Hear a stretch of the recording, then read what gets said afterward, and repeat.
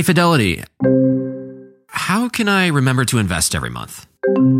With the Fidelity app, you can choose a schedule and set up recurring investments in stocks and ETFs.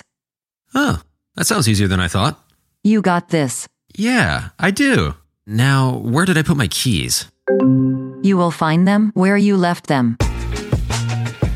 Investing involves risk, including risk of loss. Fidelity Brokerage Services, LLC, member NYSE, SIPC.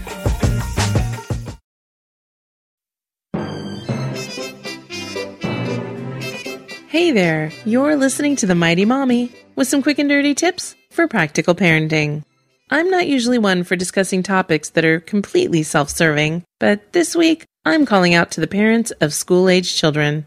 What's with the crazy driving in the school parking lots? Have you seen this? Everyone is in such a hurry to pick up or drop off their child that it seems that the idea of safety is hiding deep in the recesses of their mind. Every person I've mentioned this to has responded with a story about how someone they knew or someone at their school was in an accident or almost in one. I certainly don't want to have one of those stories to tell. On the first day of school, if not earlier at an orientation, pay attention to any and all of the rules of the school parking lot. There should also be signs around the lot explaining which lanes are for dropping off, picking up, parking, or for buses. If you're uncertain about where to park or which lanes are for what specific activity, be sure to ask. At the beginning and the end of each normal school day, there should be teachers or parking lot attendants outside monitoring activity in the parking lot. Pay attention to the directions they're giving and ask them questions if you're not sure where to go. It's important for everyone to follow the same guidelines so that each driver and child knows what to expect. Drivers who park and leave their cars unattended in a drive-through lane not only pose a safety hazard, they are also being an annoyance. Don't be that person. If you need to park and leave your car, please park in an appropriate spot. So you know you're following the rules, but what about the kids? Your kids will be told by the school how to behave, of course, but you should absolutely reinforce this.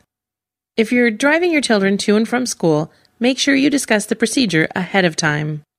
If you'll be meeting them in a specific location, or if it could vary from day to day, your children will need to know what to expect from you.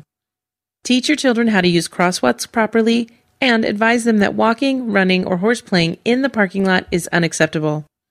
Young children should hold hands and be escorted directly to the vehicle.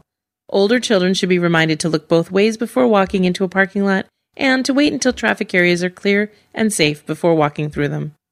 If the parking lot is extremely clogged, you may want to consider parking off-site but nearby and allowing your older children to walk to the car using a safe route and available crosswalks.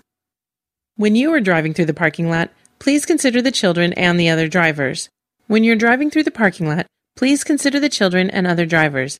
Instead of being angry and frustrated, choose to be patient and generous. If someone needs to pull out in front of you, leave some space. Instead of speeding up so you don't lose your place, give your place to the other parent who is also trying to find a safe way out of the mayhem. Avoid, if you can, making immediate after-school plans that might cause you to feel like rushing. There's never a reason to drive over 5 miles per hour in the school parking lot. Also, be sure to obey the speed limits posted on the street in the school zones.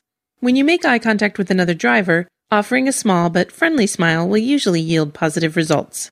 Finally, I'd like to share a tip I learned in a relaxation seminar I once attended. While driving anywhere, including school parking lots, if you start to feel tense, the tension will most likely appear in your neck and shoulders. If you begin to feel frustrated or tense, take a deep breath in through your nose and exhale through your mouth. At the same time, force your shoulders down. Relaxing the shoulders will help you to become more centered, and you'll be able to focus on your surroundings better. It's important that you are alert and aware of your surroundings at all times while you are driving. School parking lots are full of cars and children, and the more patient, relaxed, and alert you can be, the better. Before I go, I'm absolutely thrilled to let you know that Grammar Girl's new book, The Grammar Devotional, is finally in stores. It has 365 easy tips, quizzes, cartoons, and puzzles to help you be a better writer. That's it for now.